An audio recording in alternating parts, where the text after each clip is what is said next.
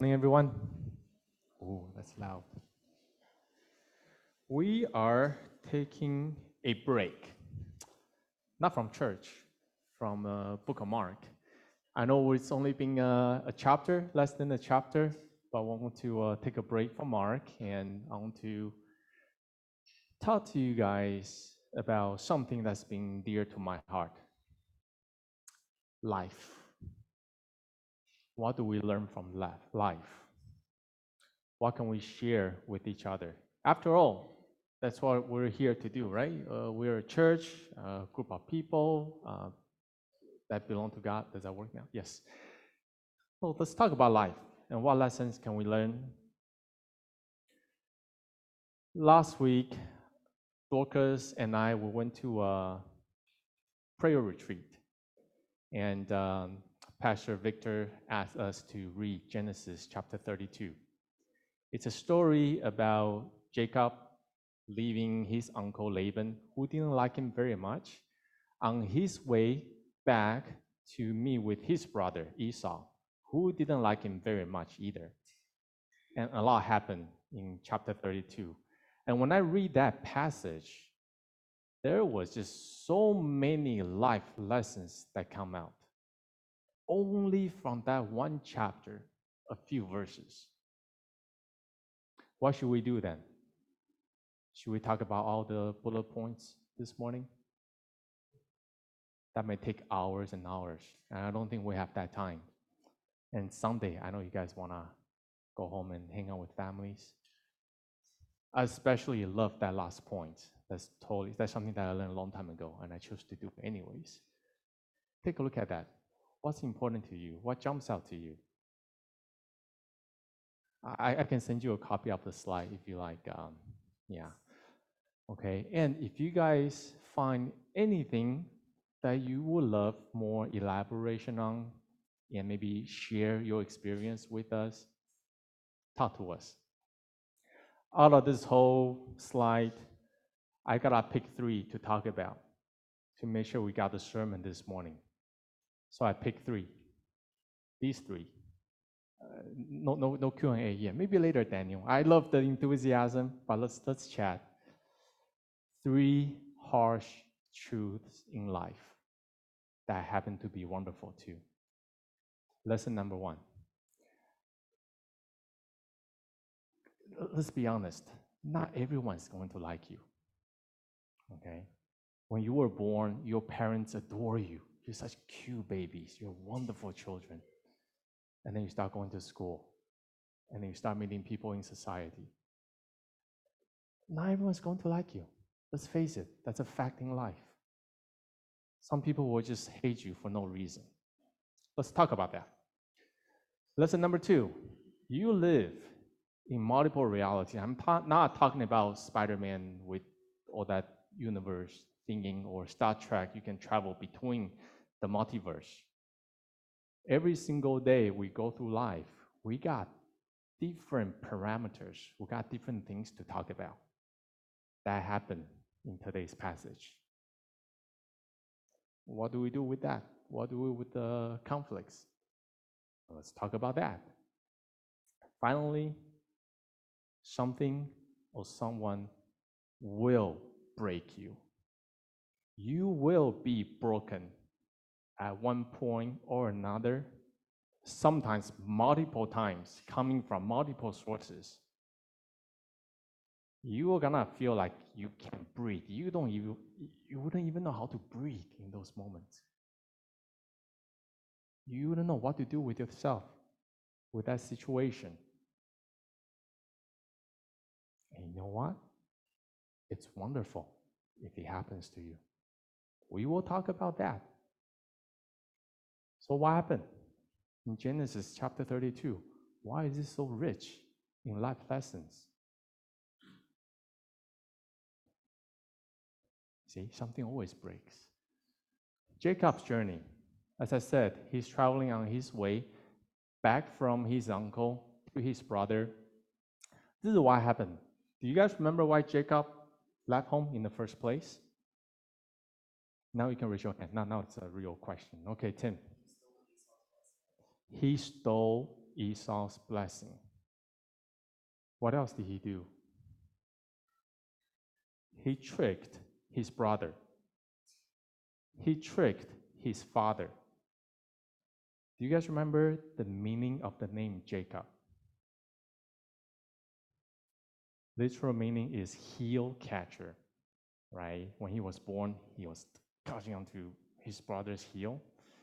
And another meaning for his name is the deceiver. He's a deceiver.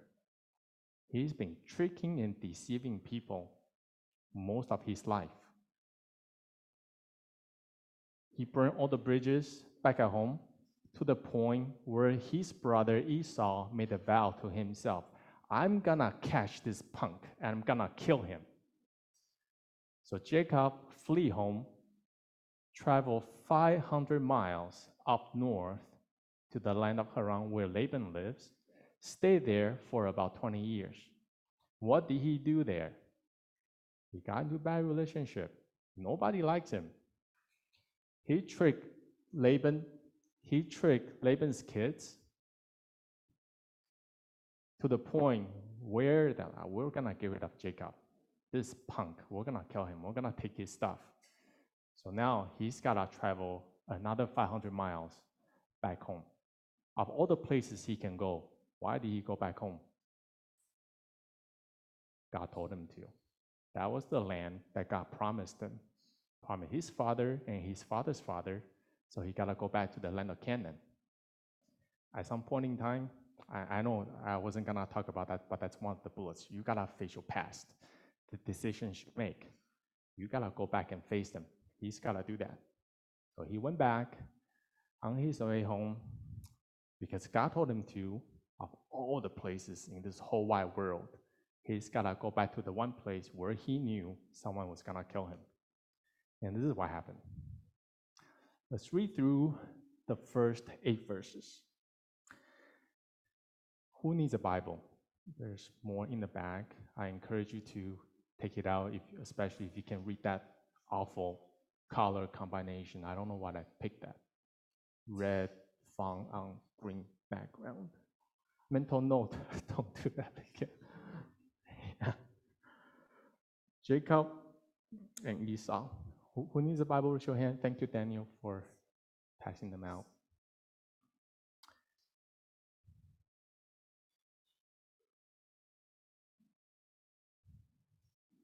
I'm gonna read from the ESV. Jacob went on his way, and the angels of God met him. And when Jacob saw them, he said, This is God's camp. So he called the name of the place Mahanaim. And Jacob sent messengers before him to Esau his brother in the land of Seir, the country of Edom, instructing them, Thus you shall say to my lord Esau, Thus says your servant Jacob, I have sojourned with Laban and stayed until now. I have oxen, donkeys, flocks, male servants, and female servants. Imagine the sound of that. I have sent to tell my Lord in order that I may find favor in your sight. And the messengers returned to Jacob, saying, We came to your brother Esau, and he is coming to meet you. And there are 400 men with him. Okay, we'll come back to this. Then Jacob was greatly afraid and distressed. He divided the people. Are we still in? Okay. He divided the people who were with him and the flocks and the herd and the camels into 2 camps, thinking, if Esau comes to the one camp and attacks it, then the camp that is left will escape.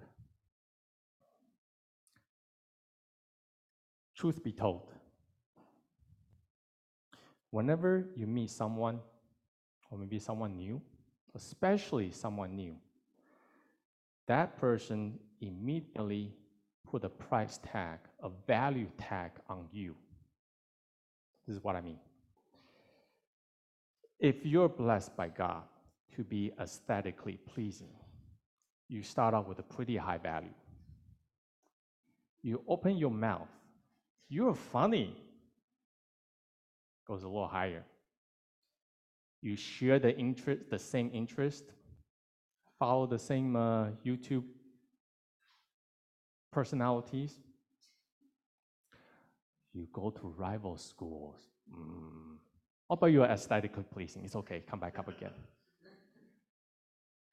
What do you think Jacob's value tag is before Esau right now? Rewind 20 years ago. He left stealing Esau's blessings, tricked Esau's dad. Now, after 20 years, he had no idea what's going on. In the first message Esau got from Jacob's servants, I got oxen and donkeys and male servants and female servants. What was Jacob thinking? I imagine his value tag, he's probably worth more dead than alive to Esau at this point. Bad strategy, bad communication. That's why I made it to the first slide. Think about how much you're worth to that person. There's two good news out of that. First, whatever I just mentioned, how you convey yourself, how you look, how you dress, unfortunately in this world, people will evaluate you based on those things. Even your haircut, you put on makeup or not. You probably have all heard, if you walk into an expensive jewelry store wearing nice clothes, they'll tend to talk to you more, right? If you wear slippers and shorts and tank tops, they probably ask you to leave, right? Even though you're worth exactly the same, but just because of what you wear. Your value tag is different. Sometimes when I walk into a store, the person wouldn't even greet me. And I'm pretty worrying, just the same thing. And I have absolutely no idea why. That person was really friendly to the customer right in front of me. But once I showed up, they wouldn't even acknowledge me, and I don't know why. Next time I will ask. I am just curious. So that was the harsh part. Where's the wonderful part in that? You were deeply loved by the one that counts. Let me ask you guys this question. What price tag do you put on yourself?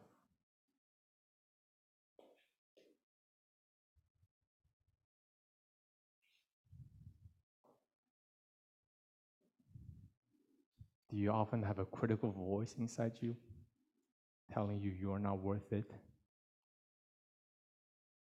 That always points to your shortcomings? Do you hear that voices from time to time? Sometimes I do.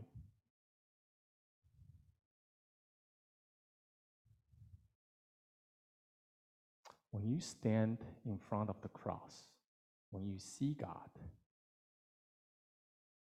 what's your price tag in front of God? What's the value tag that God put on you? Who's a believer in this room? Raise your hand. Yeah, you believe. You believe. Kenny, do you know your value tag? Winfield? Tabitha?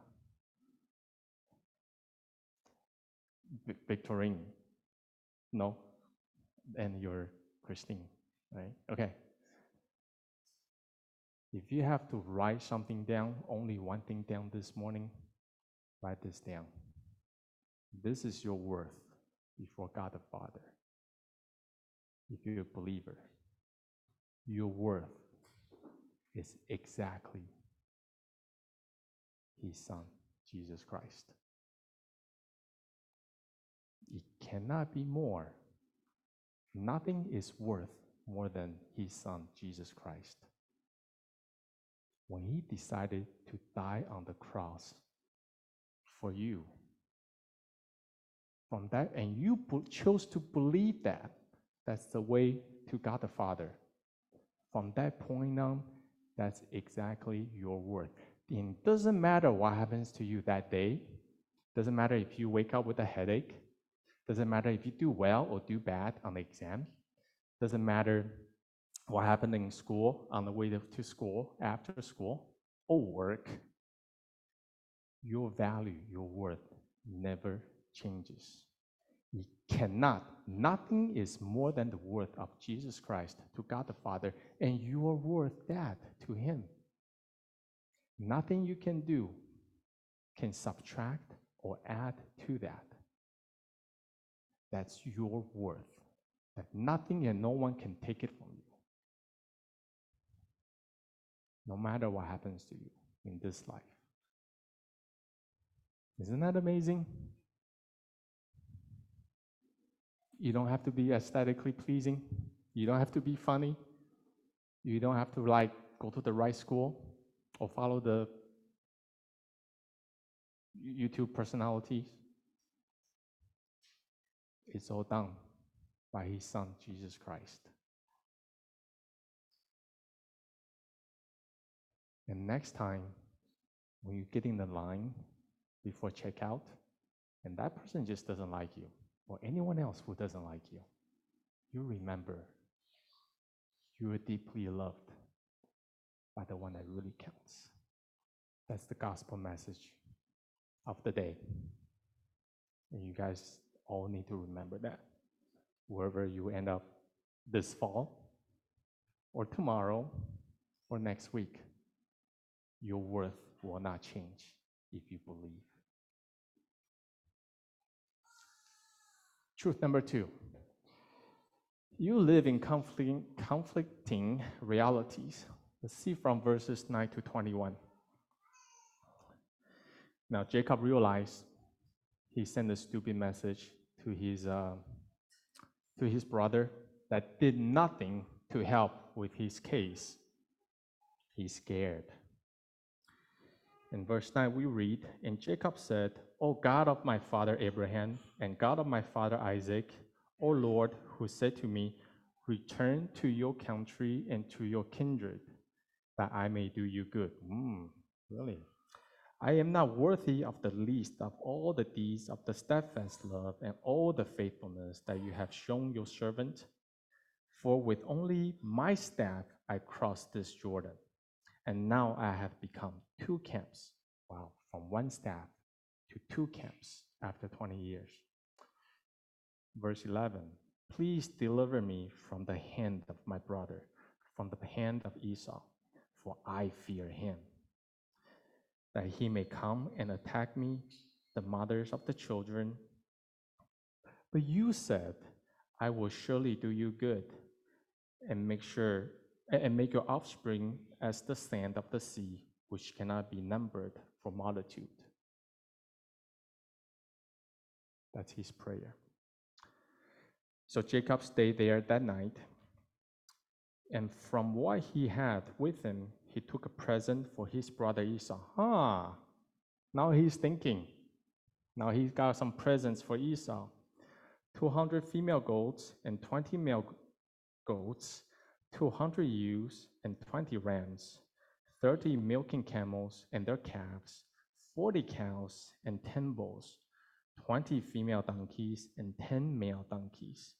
These he handed over to his servants, every drove by itself, and said to his servants, "Pass on ahead of me and put space between drove and drove."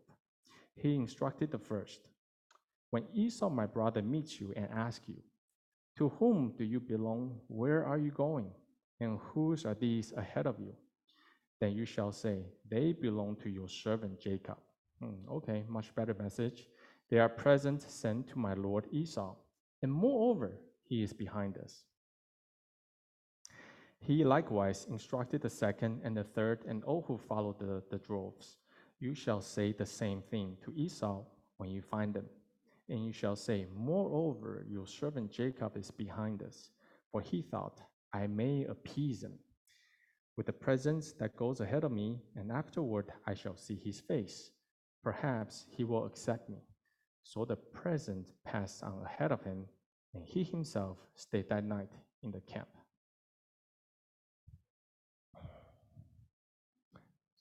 Do you guys notice something in Jacob's prayer? He's walking straight into danger. Perhaps the biggest threat he's ever faced in his life. Why did he do that? God told him so, because that was good for him. So these are the two realities that Jacob is dealing with. He's following God, God's promise, something's good. But at the same time, when he does that, he walks straight into a very real threat to his life and his family's. Like Jacob, we sometimes, actually a lot of times, find ourselves living in conflicting realities. And what we learn from this passage this morning, prayer, planning, and perspective, can help us navigate those situations.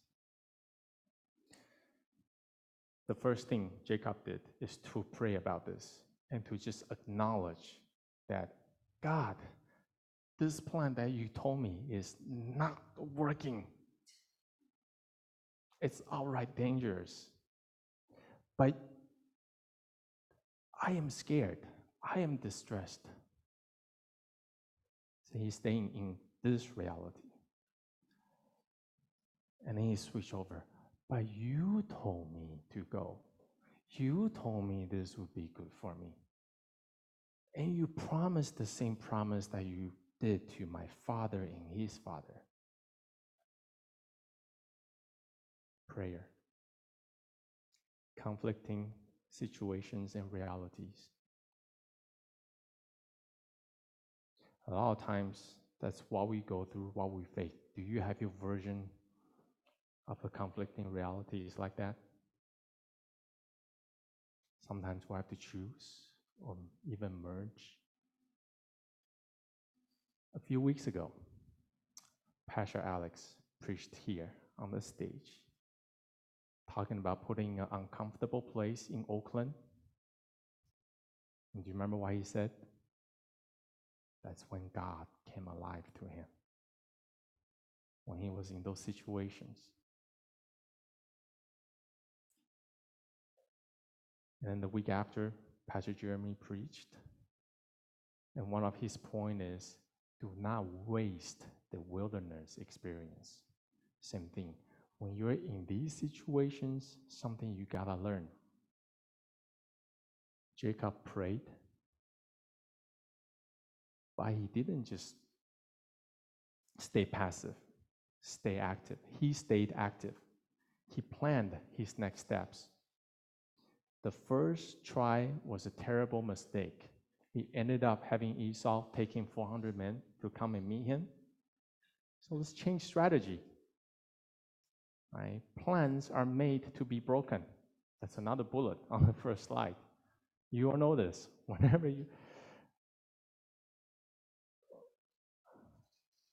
I want to find out which boxer it was. It's either Mike Tyson or someone else who said, in terms of boxing, someone always had a plan until they get the first punch in the face. We always had a plan until something happens, and we have to change that plan, right? Jacob had to change his plan. He didn't stay still. God just showed up. And you remember, he just made a camp of angels. But he planned, he changed his strategy accordingly. And sometimes that's just what we gotta do. Sometimes it's more than sitting passively, waiting for God to do something.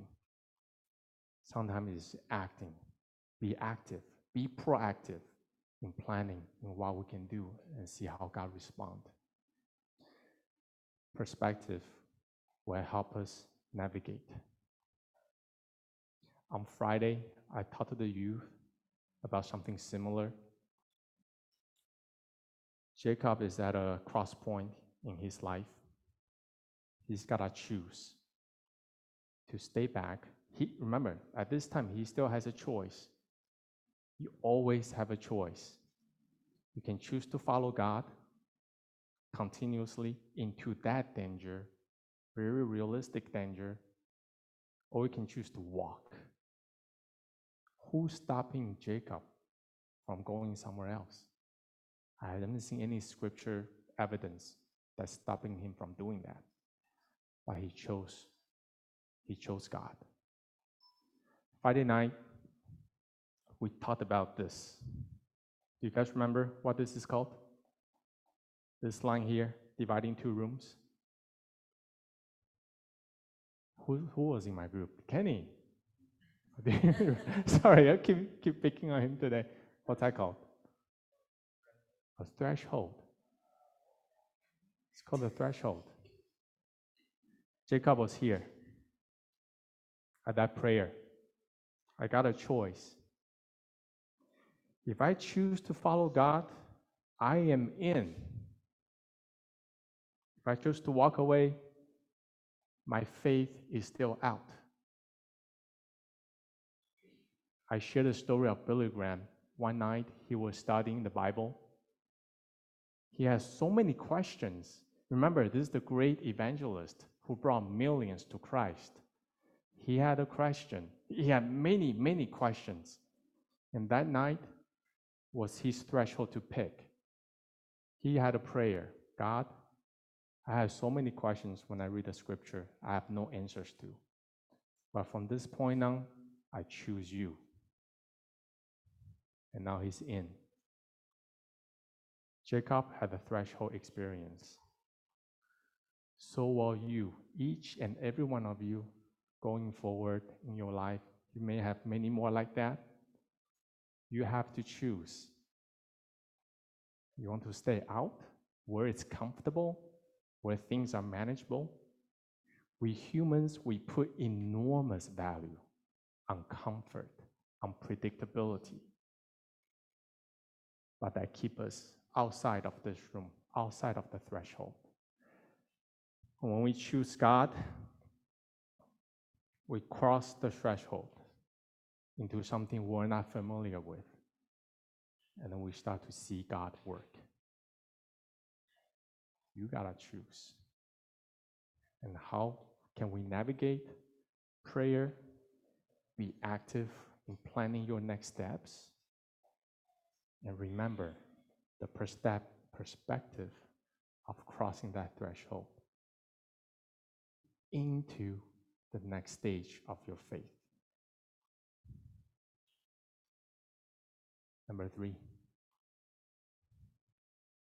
He did that. Jacob chose God. And let's see what happens. I always crack up when I come to this passage, sorry. The same night, he arose, Jacob, and took his 2 wives, his 2 female servants, and his 11 children, and crossed the ford of the Jabbok. He took them and sent them across the stream and everything else that he had, and Jacob was left alone by himself. That's what it means to be left alone. And the men wrestled with him until the breaking of the day. Pause for a second. I always question why this passage is here. Because if you completely remove it, the story will flow just fine. So there's a reason why this happened here. Let's find out why. A man wrestled with him until the breaking of the day. When the man saw that he did not prevail against Jacob, he touched his hip socket, which is right around here, like touched it. And Jacob's hip was put up joint as he wrestled with him. Then he said, "Let me go, for the day has broken." But Jacob said, "I will not let you go unless you bless me." And he said to him, "What is your name?" And he said, "Jacob." Remember what Jacob, the name means? And then he said, "Your name shall no longer be called Jacob, but Israel. For you have striven with God and with men and have prevailed." Then Jacob asked him, "Please tell me your name." But he said, "Why is it that you ask my name?" And there he blessed him. So Jacob called the name of the place Peniel, saying, "For I have seen God face to face, and yet my life has been delivered." The sun rose up upon him as he passed Peniel, which is a different name for the same place, limping because of his hip. Therefore, to this day, the people of Israel do not eat the sinew. Did I say it right? Yeah, okay, thank you. Of the thigh that is on the hip socket, because he touched the socket of Jacob's hip on the sinew of the thigh. Okay, so let's get this straight. He's walking into danger to his brother with 400 men. Highly likely he might have to run away from the danger. Okay, so let me just touch your hip and break your socket. So even that option is out of the way. And who is this person that Jacob wrestled with? What do you guys think? No one's thinking. Daniel, did you raise your hand? No? Okay, never mind. Could be. If you're interested, read Hosea chapter 12, verses 4 to 5. Not right now, later time. Hosea chapter 12, verses 4 to 5. That will give you an idea. As if he wasn't broken enough at this point. As if he didn't have enough to deal with. Now he's got a broken or dislocated hip. Who's had a dislocated hip? Okay, so let me tell you something about it. I don't have it. I never had it. So I just look up OpenGPT and Google last night, and the answers collaborated with each other. Number one, it's not just painful; it's acutely painful. Number two, it's not just painful; it's extremely painful.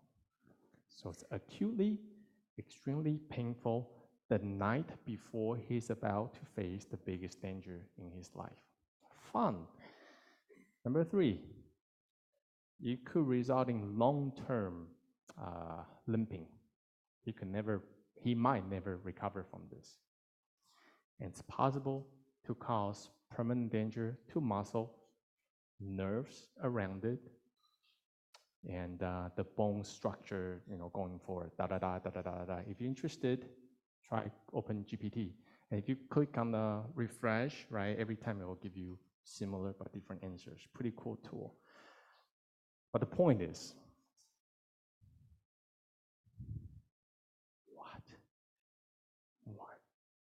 why? And what is Jacob's response after his hip got dislocated? Bless me, don't go. You gotta bless me, or else I won't let you go. All his life, Jacob has been deceiving, tricking to get blessings. He tricked Esau to get his birthright, so he will have the firstborn's blessing, right? He tricked his dad, Isaac, so he could get the blessing from Isaac. And now he wouldn't let this guy go. Who did Jacob think he was wrestling? God. Oh, Daniel, go ahead.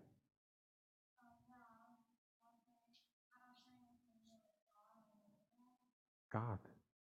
Or did he say that? He said that I met God, right? In the later verse, he wanted the blessing of the life from God himself. He finally got the blessing that he's always been looking for. The blessing from God. At what cost? At what cost? The cost of the ability to run away in the face of danger.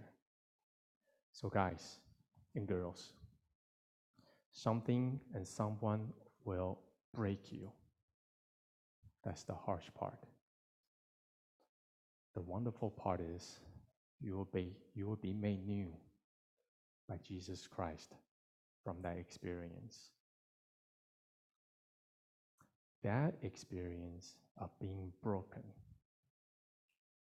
is not optional. It's necessary for you to cross that threshold.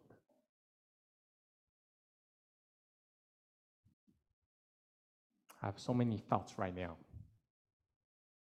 I'll share one.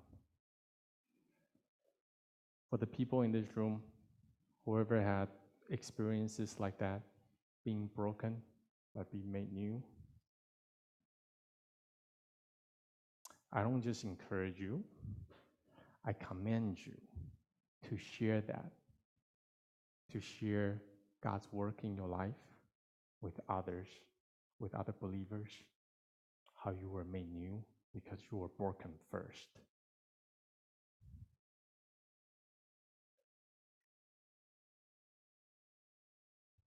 I tend to think back on my conversion point, where I feel like I was in my early 20s, right? And I feel like I was at a place where I worked for one of the largest companies in the world at that time.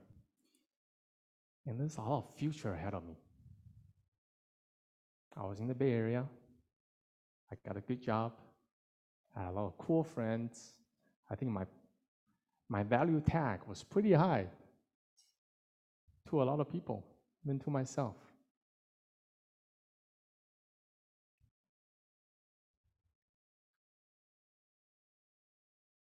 But then one of my past experience from life, from college, made me remain broken at that point. So on the outside, everything's shining. It's waxy, it looks nice. You flex the light. On the inside, I feel like I was drowning in the ocean, and the waves keep coming at me. I got nothing to hang on to. I was just drowning, period. I was totally broken at that point. And I was only 21, 22. And then I heard my very first sermon. I went to a church, heard the very first sermon in 1 Corinthians. And it was the first time in a long time I saw hope in my life. And the rest is just history. So you may be going through something like that right now, or you may be going through something like that in the future. But remember, you will be made new. You will be made new. Because how much you're worth to your God, and because you will actively choose God. 20 some odd years ago, by God's grace, He gave me the heart and the desire to choose Him, to pick Him. So I saw hope, and I saw a new life ahead of me. And this morning, with a sermon, with this passage from Jacob, I encourage you the same. Doesn't feel right though, without finishing the story. So I'm just going to the next chapter and let you know what happened. You might have already known, but I'll just read it. It's good. Jacob lifted up his eyes and looked, and behold, Esau was coming, and 400 men with him. So he divided the children among Leah and Rachel, those are his two wives, and the two female servants, and he put the servants with the children in front, Leah with her children, Rachel and Joseph at last. And he himself, he went on before all of them. This deceiver, this trickster, decided to put himself limping in front of his whole family, bowing himself to the ground 7 times, until he came near to his brother. But Esau ran to meet him and embraced him and fell on his neck and kissed him, and they wept. Happy ending.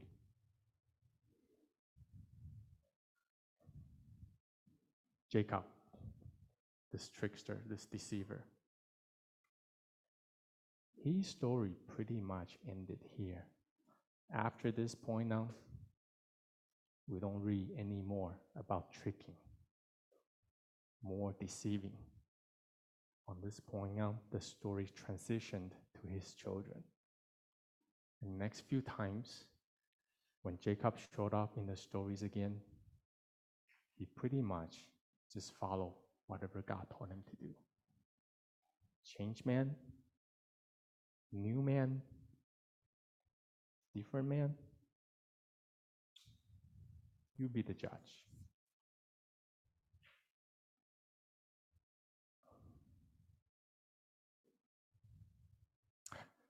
Whoever this God that Jacob chose, he has a son, Jesus Christ. Oh, by the way, I'm transitioning to a communion now, so we can do the next slide. He has a son, Jesus Christ. And when Jesus came, he instituted exactly 2 sacraments for Christians to follow: baptism and communion. Baptism is a public announcement of our faith. Communion is that and the memory of what Jesus did on the cross for this to be possible. So every month we take time to have communion together. For the folks online, you can join us from the comfort of your home. For the people here, we do it together. And before we do, I ask you to prepare your hearts. And if you are not baptized yet, please join us in your prayer, but don't take the communion just yet until you get baptized. For the people who are baptized, prepare your hearts now with the help of music. And whenever you're ready, whenever you feel right to partake the gospel in this way, then come on up and get the elements.